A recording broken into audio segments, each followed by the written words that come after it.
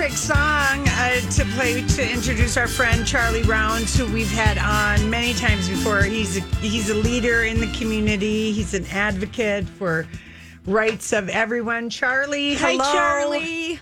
Hey, hello. Thank you, too. Oh, gosh. Last time we talked to you, we were talking to you after you were coming back from the south of France for the COVID. Yes, exactly. And boy, have things changed since then, Yes, haven't they have. That used to be. We didn't think it could get worse, Yeah. and things have gotten... and it did. It's gotten worse, Charlie. Well, but We're in again, crisis. I want to thank you both for your strong leadership. And I got to get this in, is media can change hearts and minds, and you two are doing it. And I don't want you to ever to lose sight of that, how much you're doing right now, and you're doing the right thing. So I appreciate it. Oh, thanks, Charlie. All You're right, so always our cheerleader. You are always our good cheerleader. And Yeah, but it's the truth. You know, we hear it from a lot of people, so thank you. yeah. So, Charlie, I mean, as somebody who, I think of, you're a long time, LGBTQ advocate. And I was thinking about, the Stonewall riots were about police brutality. Right. We kind of forget that. No, and they absolutely were. And of course, it's 51 years ago. And I think what else is important is to realize that most of those people in the riots were people of color. Yes. So they were, people of color and LGBT, and the most marginalized, and they had enough, and they stood up and they fought back 51 years ago. R.T. Ryback, who was mayor of Minneapolis and now head of the Minneapolis Foundation, I don't know if you've seen that article, but he wrote as a police reporter what he saw the two most egregious things of the Minneapolis Police Department was violence against African Americans and LGBT, and how much it has changed. Now, he was talking 40 years ago, 30 years ago, and how things have improved for us as LGBT and not for the African American community. Yes. I know. Yep. It does just feel... That's just wrong. Yeah, it is just... it is unbelievable. What do you see? I mean, because you've been... frontline. You've been such an advocate, and you've put yourself into hard positions of fighting for change.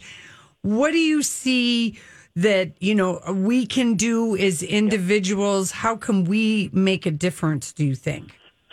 Well, it's an exceptional question, and I think I just got to throw something in here quickly. Okay. I mean, when President Obama started My Brother's Keeper, Mark and I went to the St. Paul Public Schools and said, what do you need help with young African American men? We didn't stand on the sidelines.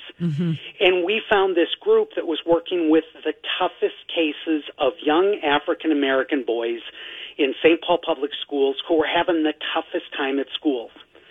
And I think it's important, no matter what anybody does, is that they find the people that are of the community you want to help, that they are the front face of that work, but to ask them, how can I help? Which is a question you just asked. But I'm afraid that we're in a time where we think government can do everything it can't. Right. When I see people yelling at Governor Walz, and I'm talking about liberal Democrat progressives, or that Keith Ellison's not acting fast enough, or Jacob Fry did this wrong, people, what have you done? And so I think the question that, Laura, you just asked is, what have you done? You've got to get out there, people. Call the Minneapolis Public Schools tomorrow and say, do you need volunteers? Do you need mentors? How can I help in the public school system? The second thing is minority-owned businesses. Find out who they are. Who were the businesses destroyed on East Lake Street? There's a East Lake Street coalition. We have to get those businesses back.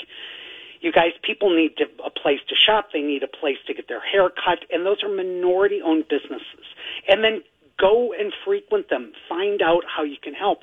Those are things. But I think the other thing that might sound crazy is, how many of us really know a Minneapolis police officer? I don't.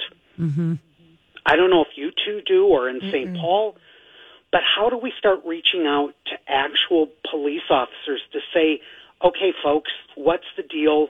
What's going on? Can we help you? It is that there's got to be some way that we, each and every one of us, and putting Black Lives Matter or these, hey, white folks, you and your privilege on Facebook, that does not create change. Mm-hmm. It doesn't. Right. Yeah, it really doesn't. I know, like, we did the fundraising for Art Buddies last year for a project down in Dirty, and that was, art mentors working with, kids in the poorest of schools, the most at-risk children, and just like even that, hour a week that people were spending with those kids could make all the difference in the world. We forget that. It can make all that. My parents, 31 years ago, volunteered for an organization called the Cookie Cart. And there's one in North Minneapolis and there's one in St. Paul. It's an exceptional organization. They work with young kids in both cities to give them real-life job skills. But you know what? My parents went up to North Minneapolis, where I will tell you 31 years ago, they were the only white people. But they went, and they were present, and they were visible. And that starts to break down the badly made barriers that exist in our Twin Cities. Is racial barriers and are not going to be changed until we step up as individuals. Were you surprised or at the fact that they announced the Human Rights Commission that they're going to investigate and look back over the last 10 years of what's been going on in the Minneapolis Police Department? That happened quickly? No. Or hasn't happened before? Well, again, if we look back, I think CNN has done a study of the choke done by the Minneapolis Police Department since 2012. The numbers are stunning, how often this has happened. The Minneapolis Police Department is an entity to itself, and there's got to be change. And you guys, if we don't get it this time, it's never going to happen. The second thing, let's look at the police department. I thought, and I think this is so relevant for you two, not one woman of those 4 officers, right?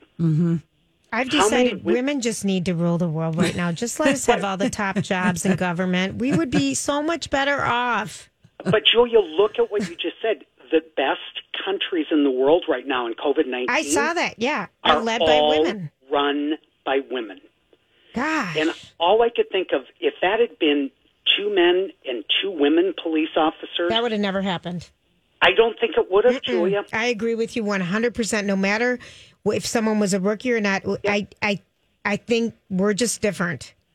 Thank goodness. You are. Right, but how do we get more women police officers? I think absolutely has to happen. How do we help police officers within the Minneapolis Police Department? How do we get them to step up and say they stand for change? You know what? We can't just, as a gay man, where every week there's a disaster that happens in the world and we get blamed for it, right? Like the earthquake, and it's because they had gay marriage and this. I don't think we can categorically demonize the officers, each and every officer of the Minneapolis Police Department. 100%. You can't.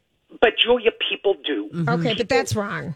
And again, I'm sorry, you two. I'm so it's Pollyanna. The liberal, progressive community that if it were done by conservatives, generalizing, we'd all be up in arms.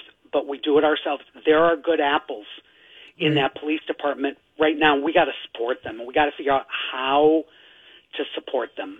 And it's individuals, you guys. It's this reliance that we think government can change and cure everything. It can't. I mean, I do know the one thing that I think, at least I don't know how it happens, how the legal action on it happens, but Graham versus Connor, which was the United States Supreme Court ruling where that kind of opened up how much force that police officers can use as individuals. That needs to be repealed. I mean, there are those things, and I trust that maybe like the ACLU or, other people that, have law degrees are trying to figure on that. But that was something that was decided back in 1989 that still stands. Sure, but Lori, I'm so glad you brought up the ACLU, because the ACLU of Minnesota, one of the other number one things is we have to decriminalize marijuana. Oh, please, That yes. is black people in Hennepin and Ramsey County, right? The two most progressive, liberal probably counties in the state are 7 times more likely, 7, to be arrested on possession charges. It is the number one entry point that the police use to bust arrest people? black people. Jeez. And we have got to get that changed. We have got to get it decriminalized because it's just wrong. But the other thing I think, Lori, you brought up laws that we can't gloss over is COVID-19. Oh, it's The mortality rates of African Americans is 2.4 times higher than whites. And that's a disparity in the health with what people have for coverage. Exactly. So it's all of these issues. It's, this murder that we saw, you guys, that we've seen how many times before our eyes. Yeah. If we just let this moment pass, but we've got to stand up as individuals. You as media people, how can you as media people use your role, which again, you two have been so brilliant.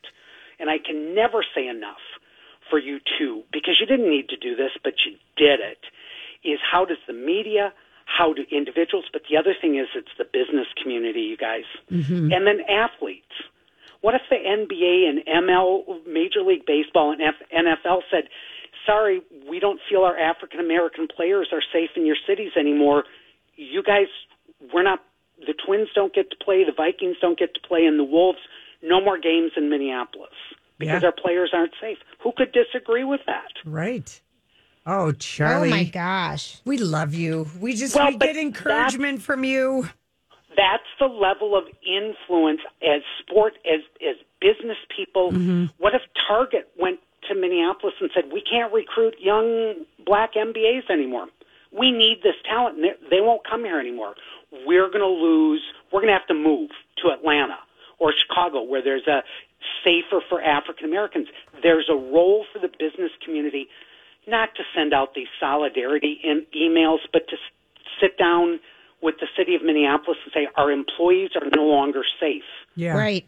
You've got 2 years to get your act cleaned up, or we're out of here. Yeah. Yep. Wow. Right? Do you see that happening?